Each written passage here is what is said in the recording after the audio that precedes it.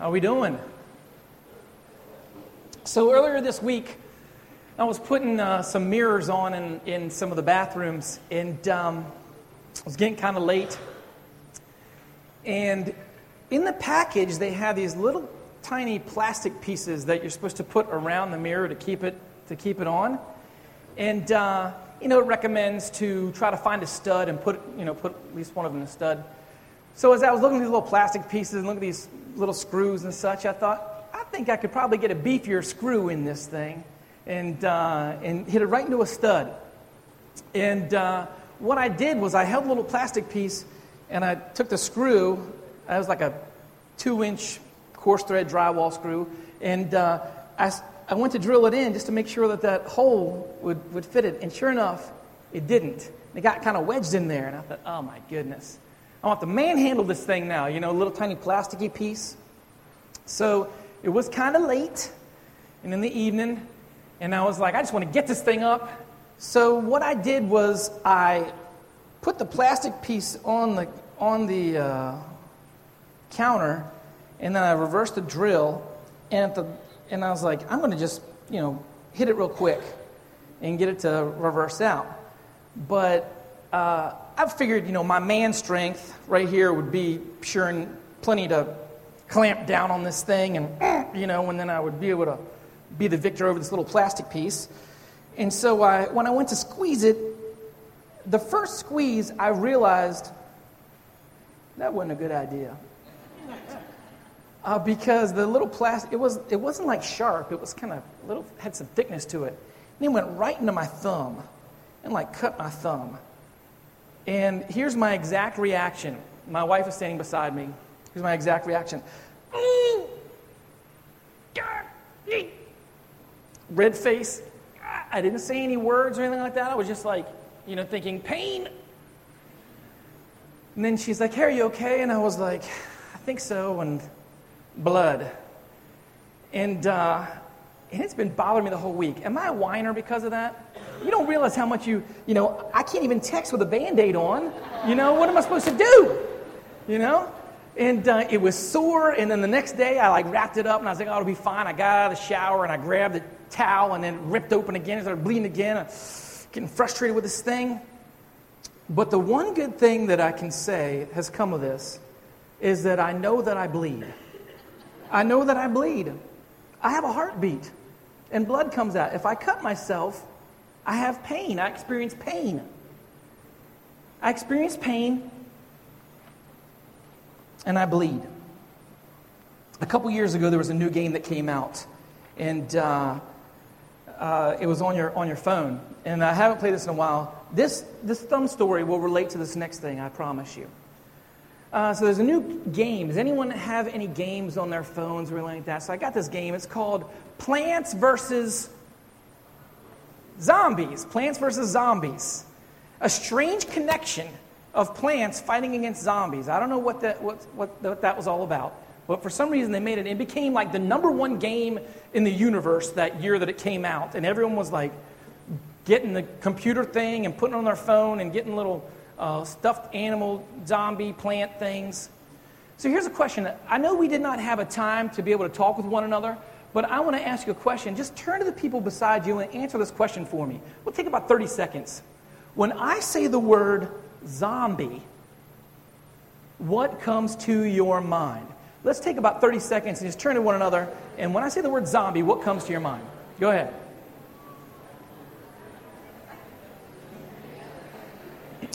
Okay. Now, when I said the word zombie, what came to your mind? Someone tell me what came to your mind. I can't hear because the fans are on. Raise your hand and I'll be able to point at you or something. Or, Tom. Michael Jackson's Thriller, where they, I can't even, I used to do it when in 5th grade. It was great. What else? What else comes to your mind when I say the word zombie? Nice and loud. Night of the Living Dead. What else? What is it? Walking Dead. Walking Dead. What else? It's hard to hear very much because of the fans, but I'm so thankful for these fans. Are you guys thankful for the fans? Wow, praise the Lord for that. And I'm not going to say Bob Messersmith's name, I'm not going to say the three of these fans are his. I'm not going to do that because I don't want to call him out. I don't want to thank him publicly, Bob Messersmith, for the fans. But I am thankful for moving the air. Next week, actually, hopefully it'll be a little bit cooler. The week after that, I'm really hoping it'll be cooler because the teachers will be back in, and they want the teachers to be comfortable when they do their thing and get ready for the year. So we're almost coming to the end of the summer, and it might be a little bit cooler for us. But the Paulsgroves are here, and they don't mind this weather at all. It's actually pretty cool for them living down in Florida. So thankful they're here. But when I think of the word zombie, I wrote a couple things down. Rotting. Well, here's an example. Rotting, decaying, Plants vs. Zombies. Someone said The Walking Dead. Look, there's a Minecraft character that is a zombie. A little game that has a zombie in it. And I don't know if you can see it very well, but right here in the middle of the screen, what's that say? Zombie Freeze Pops. Now they come out with Zombie Freeze Pops. Isn't that great? I saw that about a month ago, and I thought, I got to take a picture of this. Zombie Freeze Pops.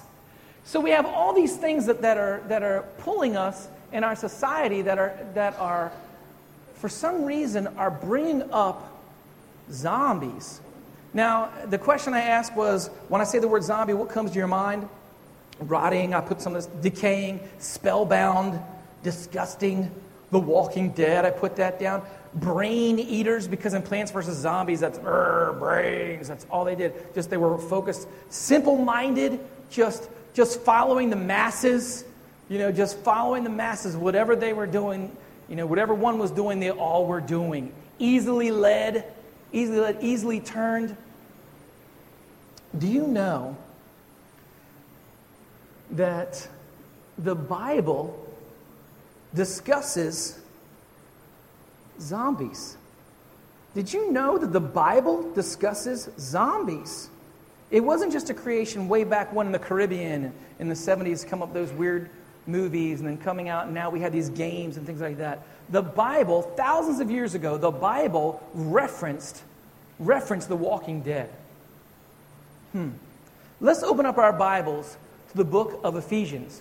And as you're opening it up, I've got a map up here of the ancient world, and it just has a couple of the main cities and towns that are up on the screen here.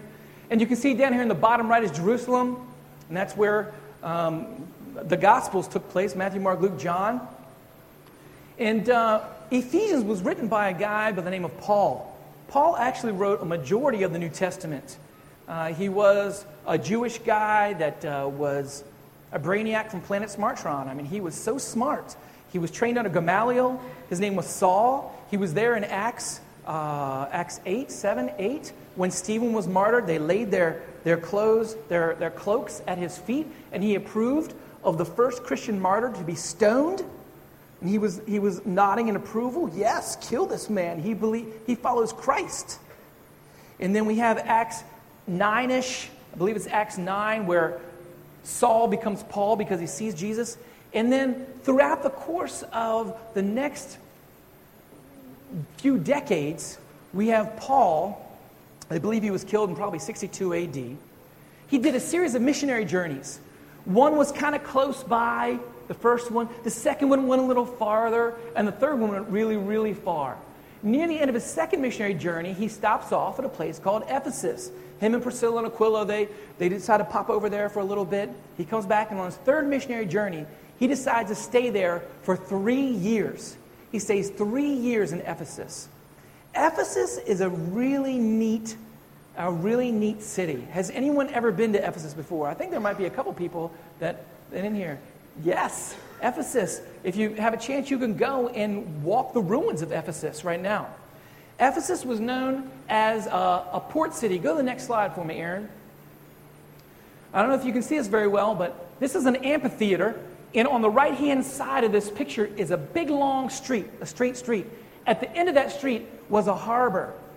Well, 2,000 years ago, there was a harbor there. Now the waters are receded so much that it's about 5 miles away, the water is. So you can see when the water recedes and the ships can't come in, then the city starts to die. But during the time that Paul was there, there were over 250,000 people that were there and bustling and hustling in and out of Ephesus. Another interesting thing is that one of the 7 ancient wonders of the world was located in Ephesus. Did you know that? It's the Temple of Artemis. The Temple of Artemis. They also call her the goddess Diana. So they built this huge marble temple in her honor. And people would come from all over to visit one of the 7 ancient wonders of the world. Also, because it was in the province of Asia, it was an area that was controlled by Rome, and that whole province, Ephesus, was like the capital of that province. So you not only had Ephesians, you had people that lived there, you had all different types of people that lived in this city. And there, they were all, the Jews. When Paul comes, what Paul would normally do on a missionary journey is he would land in a city, and he would immediately go to the synagogue and preach Christ in the synagogue. If they believed, awesome. If they didn't believe, he'd go to the marketplace. And he'd start preaching to the Gentiles. So what he did in Ephesus was he started preaching to the Jews. They started believing in Christ. Some of them were ripe, ready to believe in Christ. And then he goes to the marketplace, and these Gentiles, these Greeks, they were ready to accept Christ. So you had all these people. So over 3 years, he not only was in Ephesus, he went all over the place preaching Christ. So much so, we can find it in the book of Acts. I don't know if you know this, but in the Bible, the book of Acts is like really long.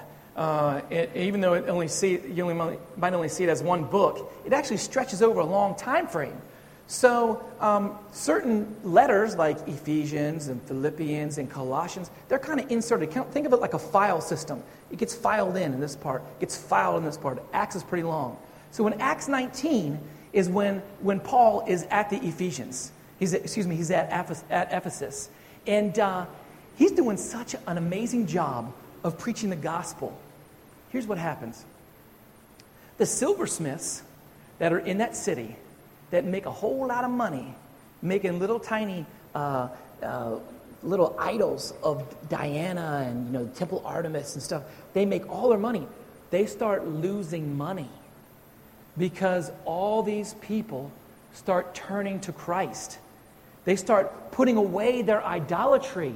We learned this, in months and months past, about the 10 Commandments. Do not make a graven image. We're kind of transitional time. Next week, the next coming weeks, we'll be talking about the book of Daniel. I'm excited about that. We'll be preaching on that. But all these people started losing money. It ain't good when you lose money. So what the silversmiths do, you can read about it in Acts if you want to at another time, not right now. But they all get together, they get themselves a mob together, and they put their hands on a bunch of Christians, and they bring them to this amphitheater.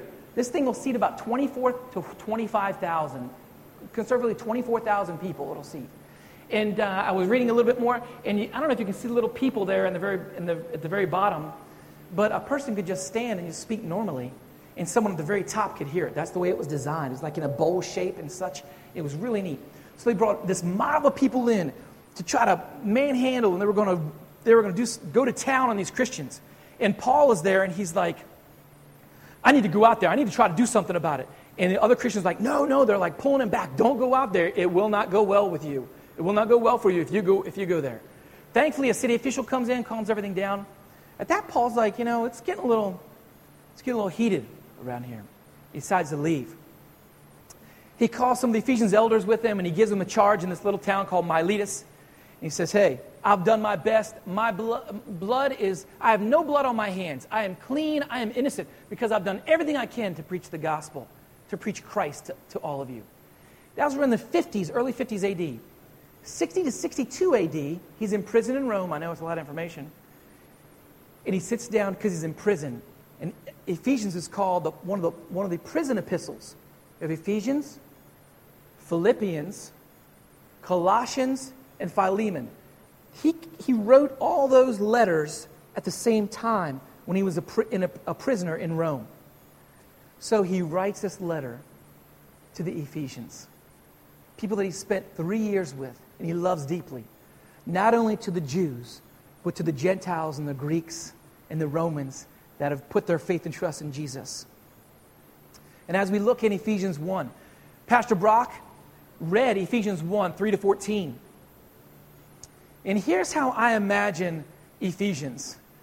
Imagine you're getting the Ephesians like a car. And the Apostle Paul gets in verses 1, 2, and 3, and he sticks the key in, and he starts it up, puts his hand on the steering wheel, sticks it in neutral, and just lays on the gas. And then he jams it into drive, and he squeals wheels and just takes off. So we have from Ephesians 3 to 14, he says, hey, everybody, how you doing? Guess what? Boom! And he just starts throwing all this stuff at them in this letter. He starts unloading on all these spiritual blessings that they have. And I don't know if you caught some of them. You're chosen before the foundation of the world. You've been predestined. There's a deposit guaranteeing your inheritance, the promised Holy Spirit. Just all these things he just unloads in them. Think about it as he gives them all the spiritual blessings, all the eternal blessings, as much as he could in that little bit of time. Ephesians is otherwise known as the believer's bank. The believer's bank. Because you can go and you can open up your bank account and see all the riches that are in it. Often what happens is we never open it up. And we live miserly old lives, like we just barely eke out a living, when all we need to do is open up the scriptures and read of all the precious things that we have, all the precious things that God has given us, and we walk away thinking, wow, we are so blessed. We are so rich, so rich. So Ephesians 1, he goes through and he gives us all these spiritual blessings, these eternal riches, eternal blessings. And then as you're driving, he's got his foot on the gas, he jams on the brake, jams it in the park, and reaches up, he starts adjusting his mirror, his rearview mirror. He says, you know what? Let's take a look back here for a second. And that's where we are in Ephesians 2. So all that to get to Ephesians 2, verses 1, and we're going all the way from Ephesians 2, 1 to 10. I'm going to do my best to process through it. There is a very deep well, and I will do my best to dip in and pull out some living water. But the well goes very deep, and we would never be able to plunge the depths in one morning. But as Ephesians 1 is eternity, blessings, he pulls us back into time. He pulls us back into our time. He says, here, let me tell you something. This is all the stuff you have, but let's talk about you for a second. And he goes to the past, hits the present, and he hits the future of believers. Now, in your notes, I don't know if I don't have the copy of the notes, probably somewhere. Yeah. In our notes, about the right one, it says who they were. Actually, you can go to the next slide, Aaron. Who we were. I actually have in your notes who they were. I really went back and forth whether to say we or they. I know I'm preaching to the choir because if you're here sitting at Centerpoint Bible Church, you obviously have some draw to want to hear what the Lord has to say. So I am assuming that you are believers in Jesus Christ. But I can't assume too much because statistically, we probably have people in this room that are not believers in Jesus Christ. So I really toss back and forth whether to say who we are or who we were or who they were. So if you're a believer in Jesus Christ, you can mark out the day and you can put a we up top. Okay? So who we were. And the second line right there is who the believers are. Or you can say who the believers and put a little we above that. Are. Who we are. Okay? I've got 3 main points. Who we were, who the believers are, and who we're called to be.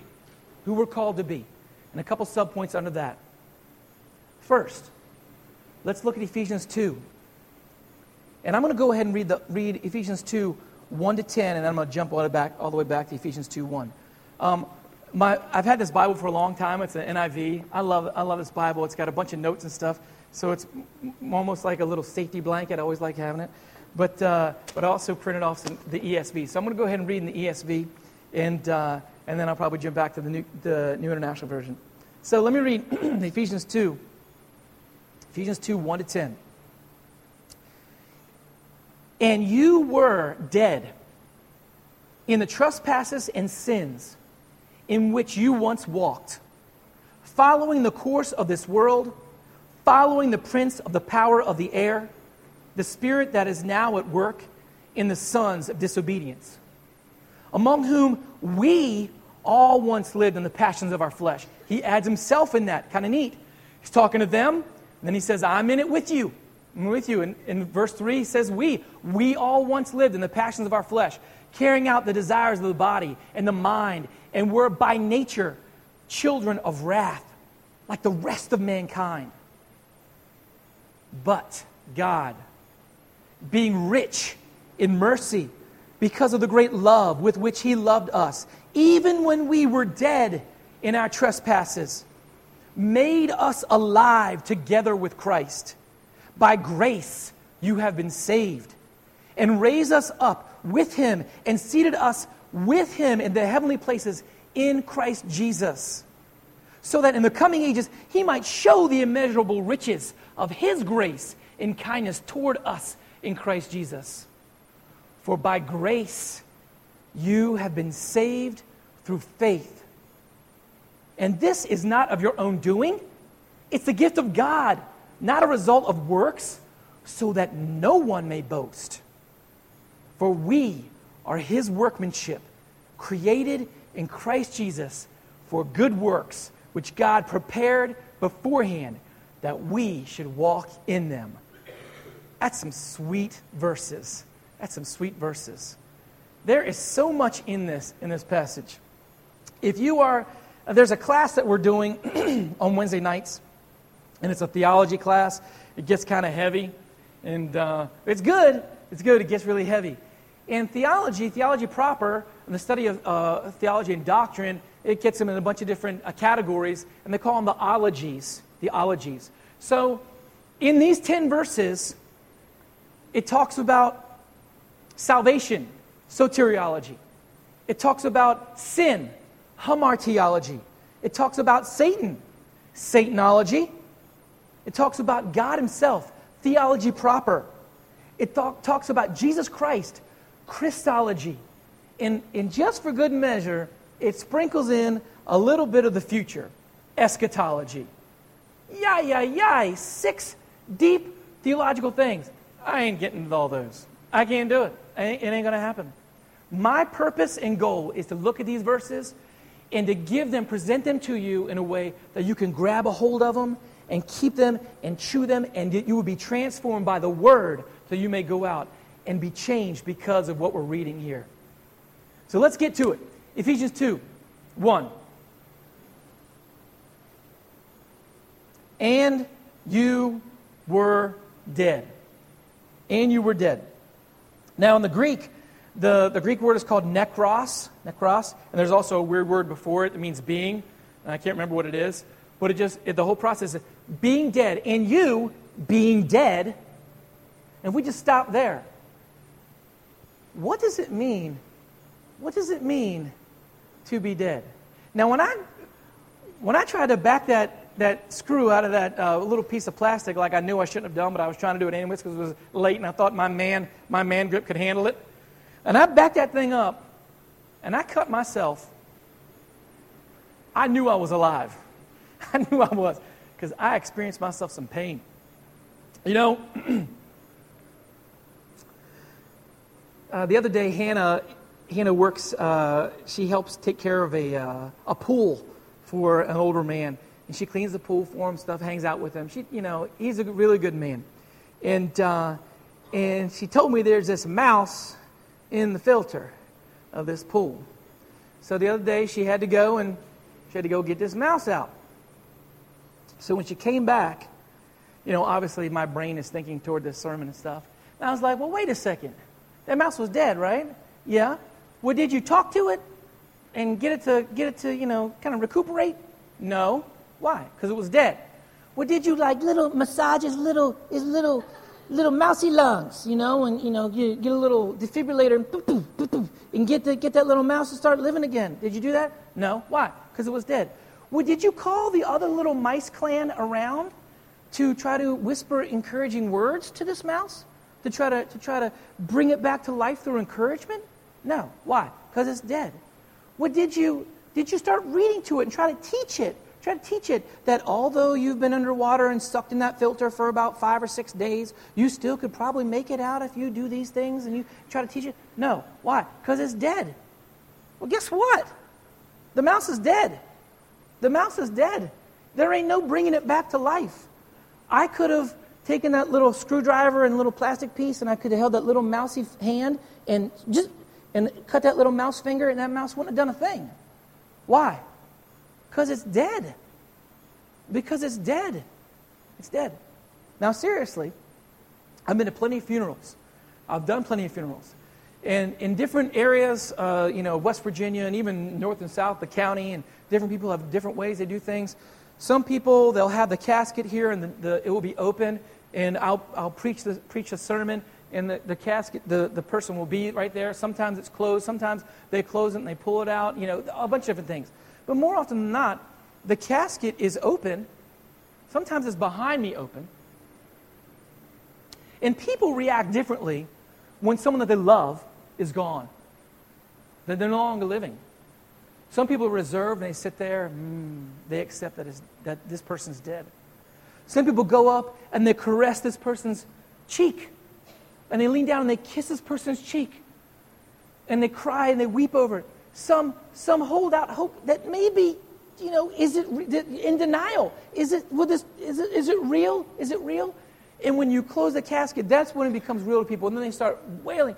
But it's like even when the casket is open, they're holding out this hope. They're holding out this hope that this person will raise back, will raise up, and say, "No, I was just sick. I'm okay now." That doesn't happen. That doesn't happen. At the very beginning of Ephesians 2, verse 1, Paul says, "And you, being dead." Now, why do I belabor that point? Why do I keep on talking about that point? Because it says here, right afterwards, it says, in the NIV, it says, "As for you, you were dead in your transgressions and sins." In the ESV, "You were dead in the trespasses and sins which you once walked." It's not the sin or the transgression that makes you dead. Does that make sense? You are dead. You are already dead.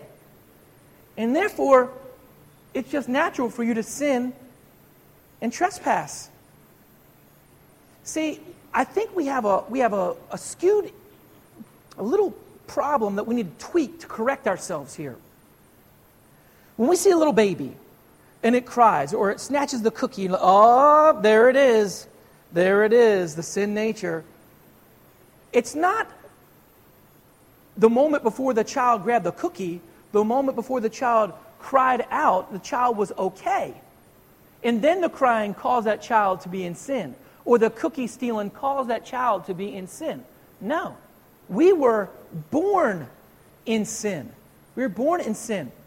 Romans 5 makes it very clear. Romans 5, verse 12.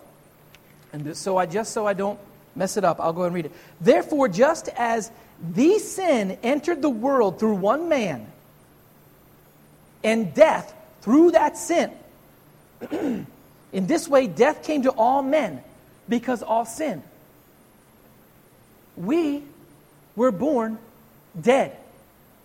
We were born spiritually dead. And yet we continue to walk. We, before Christ, are the living dead. Paul is referencing here. You were dead in which you once walked. So we all came from the same place. We're all those zombies, the walking dead, the living dead, We're dead spiritually, but we're still walking. We're still walking. Not only are we dead utterly and completely, Wayne Grudem calls it, some people call it total depravity. But I like Wayne Grudem. He says, total inability. Total inability. There's nothing you can do to come alive. There's nothing you can do. It's called total inability. We're dead in our trespasses and sins. See, it says here, in which you used to live when you follow the ways of this world, the ESV, in which you once walked following the course of this world. It's not we're a sinner because we sin. We are born in sin. And therefore, naturally, the natural man is going to sin, if that makes sense. We're not dead because we sin. We are dead and naturally sin. Now, that's a big thing. Because people say, hold out hope for people. But there is no hope for us. There is no hope for us. There's nothing we can do. Nothing we can do to make ourselves spiritually alive. As Grudem says, total inability. I have here, we're all dead, but our rate of decay may vary. Some are exceedingly wicked, and yet we're all dead and we trespass in sin. This walking death that we have. Imagine, I was trying to think of a way to try to explain it. You know when you get on the airport and there's all these people in the airport? Has anyone ever been to the airport and stuff? First time I ever went to the Pittsburgh airport, I was with my buddies back in 1993, believe it or not. We drove to Pittsburgh to go eat at Primanti Brothers, and now there's one right here in Hagerstown. But we drove there, we thought it was great. But we swung by Pittsburgh, the Pittsburgh airport, and my buddies, you got to check this out, Billy. This is before they would and put you down on the ground if you had a piece of metal on you. So we thought it'd be fun to walk to the airport and just get on these people movers, like these people movers. So all we did for a couple hours just rode on these people movers all over the airport. The easiest thing you can do is just stand there. You just stand there and you're moved along. You just stand there and you don't do anything. You're moved along. That's what we did before Christ. We naturally, our natural man just gravitated. We just followed. It says here in the ESV right here. Verse 2, in which you once walked, following the course of this world. We didn't do anything but just, the world says this, yes, this is what we'll do. I mean, how's it working out for the world? How's it working out for the world? Over the past month, how many people have been killed in a bunch of different scenarios and situations needlessly? Is this world going in a good direction? When someone is dead, do they go in a good direction? They decay. They do not go into a healthy direction. They don't start getting better and starting getting stronger. The color doesn't come back to their skin. They start rotting away. This world is rotting, decaying away. And those that do not have Christ in their life are decaying with it. Not only are we following the world, we're following the prince of the power of the air. It says here, I was just doing some basic research. The prince of the power of the air, it's Satan. That's the devil. Not only are people that are dead, not only do they trespass and sin, not only do they follow the pattern of this world, but they also follow the prince of the power of the air. They follow Satan. Ungodly, anti-God. They follow him. Let me give you a brief description of Satan.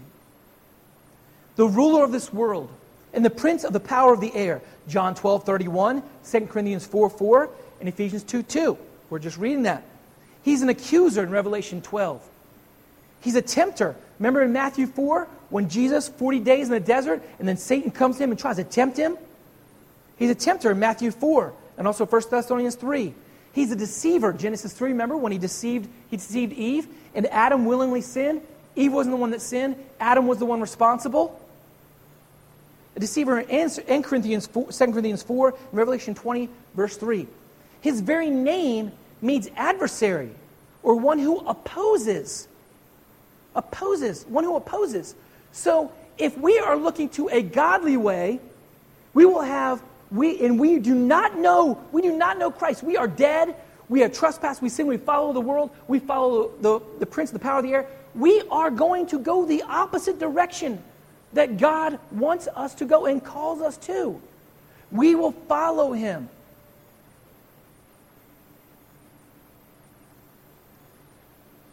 Did I say we're dead? Remind you. We're dead. Nothing we can do.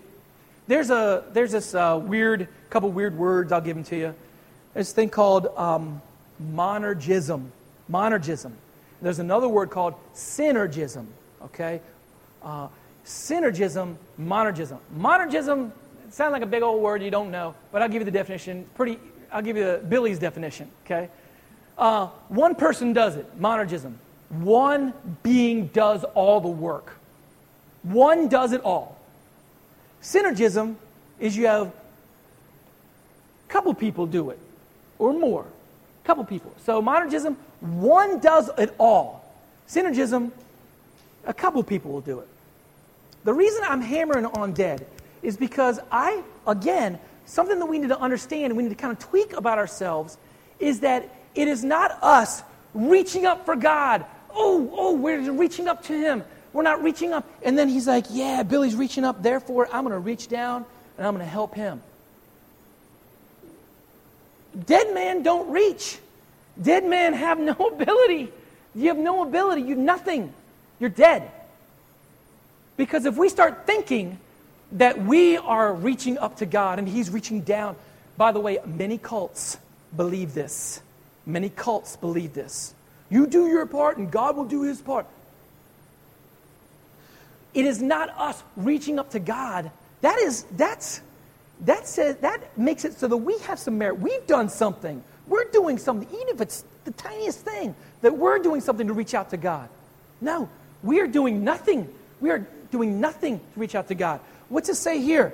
It says in verse 2, in which you walked following the course of this world, following the prince of the power of the air, the spirit that is now at work in the sons of disobedience, among whom we all once lived in the passions of our flesh, carrying out the desires of the body and the mind, and were by nature children of wrath, like the rest of mankind. We have nothing in us that pulls us, that we have nothing that we can reach out to God. Nothing. We are dead. That's why I love verse 4. Verse 4, let's take a look at it. Verse 4 says this: but God. All that. Driving the car, he's looking in the rearview mirror like, look at them, all them walking dead back there. That was me at one time. And then he looks at the vehicle and he says, but God. And it's like he's excited when he writes this down, when Paul writes, but God. And he's like, oh man, God. And he kind of takes a moment, he thinks about God. And at verse 4, he gives some descriptors of God. Okay? This is where the theology proper section comes in. He says, but God, being rich in mercy, because of the great love which He loved us, even when we were dead in our trespasses. It says, getting ahead of myself here. Change the name. Though who the believers are? Totally dependent on God. 100% dependent on God. 100%. Nothing we can do. It's all Him. We are totally dependent on God. And by the way, God is so merciful. In my mind's eye, I feel like the wrath, which said we're naturally wrath, the wages of sin is death, all sin and fall short of the glory of God, and we deserve punishment, eternal punishment. I feel like God, this is in Billy's mind. He's like standing there, and like there's Billy, and he's like holding back all this wrath. He's like, I know he deserves it, but I'm holding it back. And rich in His mercy, He's like, just this avalanche of wrath that would fall on me, and He's holding it back because He's so rich. He's so rich in His mercy. The word mercy, withholding consequences that are deserved. Withholding consequences that deserve. Man, Billy deserves it, but I'm holding it back on him. I'm holding it back. Not only that, Romans 9:16, it is not therefore dependent on man's desire or effort, nothing on man, but on God's mercy. God's mercy. Not only does He hold it back, He says, I love you, Billy. John 3:16, for God so loved the world. What is the world there? The world is dark, sin-filled, sin-infested, anti-God, pro-self love, pro-self in every way possible. Me, nobody else. Me. God looks down and says, I love that world. I love the world so much. All these people that they're dead. They're dead. They're out for themselves. I love them so much. 1 John 4:19. 1 John 4 says, we love because he first loved us. We didn't love him first. We didn't love him. We loved ourselves first. But he's given us a love because he first loved us. He first loved us. Not only does he hold it back, not only does he say, I love you, he says, you are dead. I'm going to make you alive. I'm going to make you the real resurrection. Christ's resurrection was the beginning. He resurrected us as well. It says here in verse 5, even when we were dead in our trespasses, he made us alive together with Christ. Dead people can come to life. Dead people can come to life. Not like the movie Warm Bodies. If you guys ever seen the movie Warm Bodies, where like, and all of a sudden, this zombie loves a girl, and therefore he comes back to life. And I sit there and I'm like, well, that's whacked out, but, how can I think about this biblically? God's love can bring the dead back to life. But not that dude and that girl. That was just crazy. But God's love made us alive. He made us alive with Christ. He raised us up. He seated us. Seated us with Christ. Not only does he say, I'm holding it back, and he said, I love you, but he dips down into the mire and he pulls us up. Not only is that, he totally washes clean. Not only that, he says, remember Ephesians 1? Remember Ephesians 1, all those things? He gives us all that stuff. And then he says, hey, I want you to sit here with my son. I want you to sit with Jesus. You be seated beside Christ, my son. Everything that I've given my son, everything my son has, all the rights and privileges of adoption, you have. You have. I've got to, oh man, there's so much stuff. He's done it by his grace. He's done it by his grace. It's interesting. I went out to grab a cup of water this morning in focus group, and I heard my good old buddy, Pastor Brock, talking about grace. And he said that grace is the gift of Jesus Christ. Probably getting a little mangled, but I heard that and I was like, yes, yes. God's grace is giving his son, Jesus Christ, to us and for us. Grace is unmerited favor. Not only does he hold back the bad, he picks us up, cleans us off, and gives us a ton of good through his son Jesus. Now, Ephesians 1, let me bust through this real quick. Ephesians 1, verse 3, at the very end, spiritual blessing in Christ. Verse 4, he chose us in him, in Christ, before the creation of the world. In love, he predestined us. He adopted us as his sons through Christ. Verse 6, the praise of the glorious grace which he freely had given in the one he loves. In him we have redemption through his blood. Verse 8, that he lavished upon us. He made known to us the mystery. Verse 11, in him we were chosen and being predestined according to the plan of his works. Verse 12, in order that we who were the first to hope in Christ for the praise of his glory. Verse 13, and you also were included in Christ. Verse 13, in the second part of the text, says, having believed, you were marked in him with the seal, the promised Holy Spirit, a deposit guaranteeing inheritance. What do we not have? What do we not have in Christ? What do we not have in him? We have everything. We have everything. And yet we don't even open up our Bible and read all these things that we have. And we go throughout our day and we think, woe is me, how horrible my life is. When you think, wow, when I have this, bring it on. What can this world do to me? I have Christ and I have all this already. I gotta keep going. I'm just going to go ahead down to read verses 8, 9, and 10.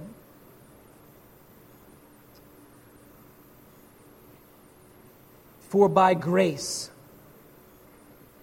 you have been saved through faith. And this is not your own doing. It is the gift of God, not a result of works. So nobody can boast in of themselves. It is God's gift to us. For we are His workmanship, created in Christ Jesus for good works, which God prepared beforehand that we should walk in them. You know who we're called to be? Verse 7 talks about it. I didn't read verse 7. In order that the coming ages He might show the incomparable riches of His grace expressed in the kindness to us in Christ Jesus. We're the objects of His grace. I kind of feel like we're the moon. The sun is shining on us, and all we do is reflect the sunshine. That's all we do. You know, the moon has no property to glow in and of itself. It only reflects what is the sun. I look up at the moon and I think, may I be a reflection of you, Lord. May I be a reflection of all that you have given us. May I reflect it to the whole earth. Something to think about. We reflect God's graciousness, His kindness, His mercy. We have all these attributes of God, His love, His mercy and stuff. We actually have the ability to portray them to other people. 2 Corinthians, the God of all comfort, comforts us in our needs so that we in turn can comfort those in need.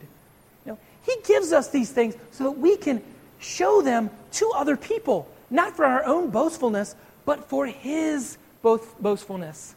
Someone said something to me, I can't remember what they said, and I was like, hey, it ain't me. It's all God.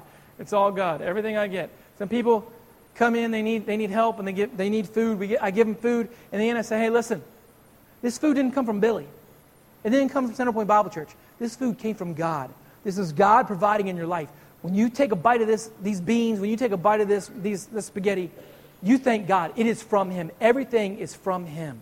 It's for Him. And you thank Him, and you turn to Him, and I give the gospel.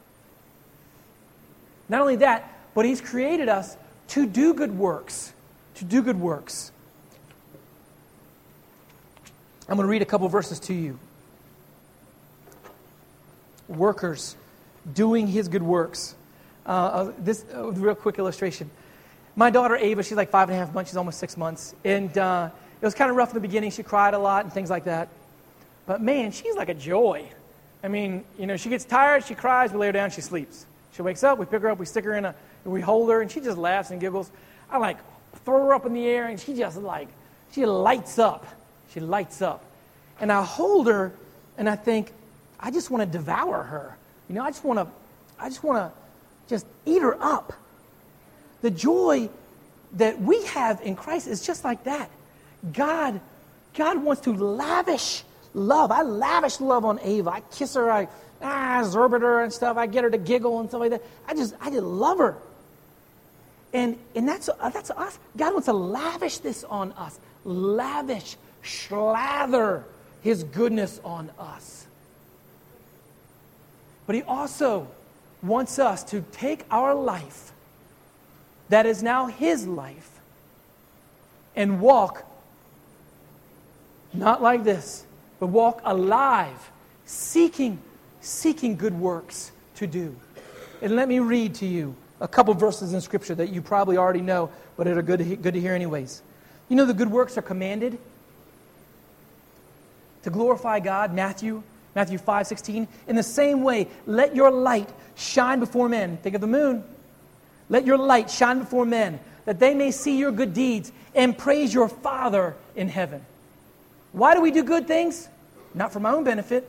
I've already got everything I need. What do I need to do anything good for? I know why. Because I want to show everybody on this earth the goodness of God. And when they say, hey, you do pretty good, I'm like, yep, it's God. Praise Him for it, not me.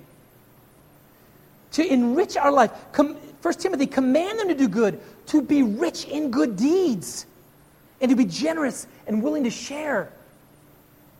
It's a pattern that we can imitate. Others can imitate. I imitate, and I see in other people. Titus 2, in everything, set them an example by doing what is good. In your teaching, show integrity and seriousness. It'll even when you see somebody and you think, man, I know they could be doing better. Hebrews 10, and let us consider how we may spur one another on to love and good deeds. You know, I welcome Pastor Brock to examine my life and say, Billy, hey man, come on, you know, jab me in the ribs. Hey man, I know you can do better. I know you've been created for good deeds. And I would welcome it and say, yes, I am. Thank you for the spurring. I will do it. And in turn, I will turn to Brock and, hey, you can do better. I know you can. I love you. You can do better. Spur one another on to love and good deeds. 1 Peter 2:12. Let's live such good lives among the pagans, that though they accuse you of doing wrong, they may see your good deeds and glorify God on the day He visits us. I'm going to read a couple more passages and then I'm going to close it out. But I'm going to remind you of a couple things. You're dead. You were dead. You were dead. But God, in His infinite mercy and wisdom, has made you alive in Christ. Only by His grace. So you were dead. You are alive. And you now have the ability in the future to do good works and to shine His light for all to see. Let me give you practical examples. We were memorizing this. I don't even know when we were, a while ago. I was in a group and we were trying to memorize it. And we urge you, brothers, admonish the idle, encourage the faint-hearted, help the weak, be patient with them all. See to it that no one repays evil for evil, but always seek to do good to one another and to everyone. Rejoice always, pray without ceasing, give thanks in all circumstances. This is the will of God in Christ Jesus for you. Do not quench the Spirit. Do not despise prophecies, but test everything. Hold fast to what is good. Abstain from every form of evil. That is practical living right there. If we got busy doing that, we wouldn't be busy doing bad stuff. If this world would seek to honor God, if believers would seek to honor God by doing good and doing the good works God has already prepared in advance for us to do, we wouldn't have time to nag, we wouldn't have time to degrade, we wouldn't have time to downcast somebody, we wouldn't have time to put somebody under our thumb. We wouldn't have time to do that stuff. We wouldn't have time to think about ourselves or to think about other people. Galatians 2:20. I'm crucified with Christ, nevertheless I live, yet not I, but Christ lives in me, and the life I live in the flesh, I live by the faith of the Son of God who loved me and gave Himself for me. I died to myself. I was raised again to live as God would want me to in Christ Jesus. And in a couple weeks, probably 5 weeks, we're going to have a baptism. If you've not been baptized, I want to encourage you.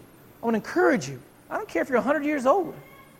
You know, if you're 6, 7, 8 years old, 100 years old, you've never been baptized, hey, there's no time like the present. And I'm going to read Romans 6. And then I'm going to pray and we're going to be done. Romans 6 says this. We died to sin. How can we live in it any longer? Or do you not know that all of us who were baptized into Jesus Christ were baptized into His death? We were therefore buried with Him through baptism into death, in order that just as Christ was raised from the dead to the glory of God our Father, we too may live a new life. We died to our deadness. We died to this. We live a new life. Blood pumping through His blood, His life pumping through our body to do good works. Whenever you see a zombie game or a movie or a novel, I want you to think biblically. And remember, that was once your story too.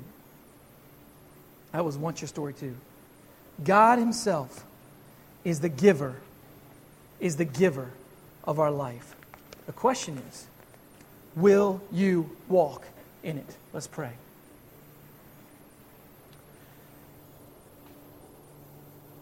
Wow, Lord, You are so good to us. I cannot wrap my mind around how You would choose to reach down and love us in our death, in our deadness. And You the creator and sustainer of all things, sent the most precious gift in your Son for us, those that walk against you, used to walk against you, and you raise us up by your grace through faith in your Son, Jesus Christ. This gift, Lord, it's not that we repay you. There is nothing to repay, for we're dead. There's nothing we can do. Instead, Lord, I pray that we would be a reflection of your Son, that we would point others to your Son, Jesus Christ, and your word. Help us, Lord, to live a life worthy of the calling that you give us. Pray all these things in His name. Amen.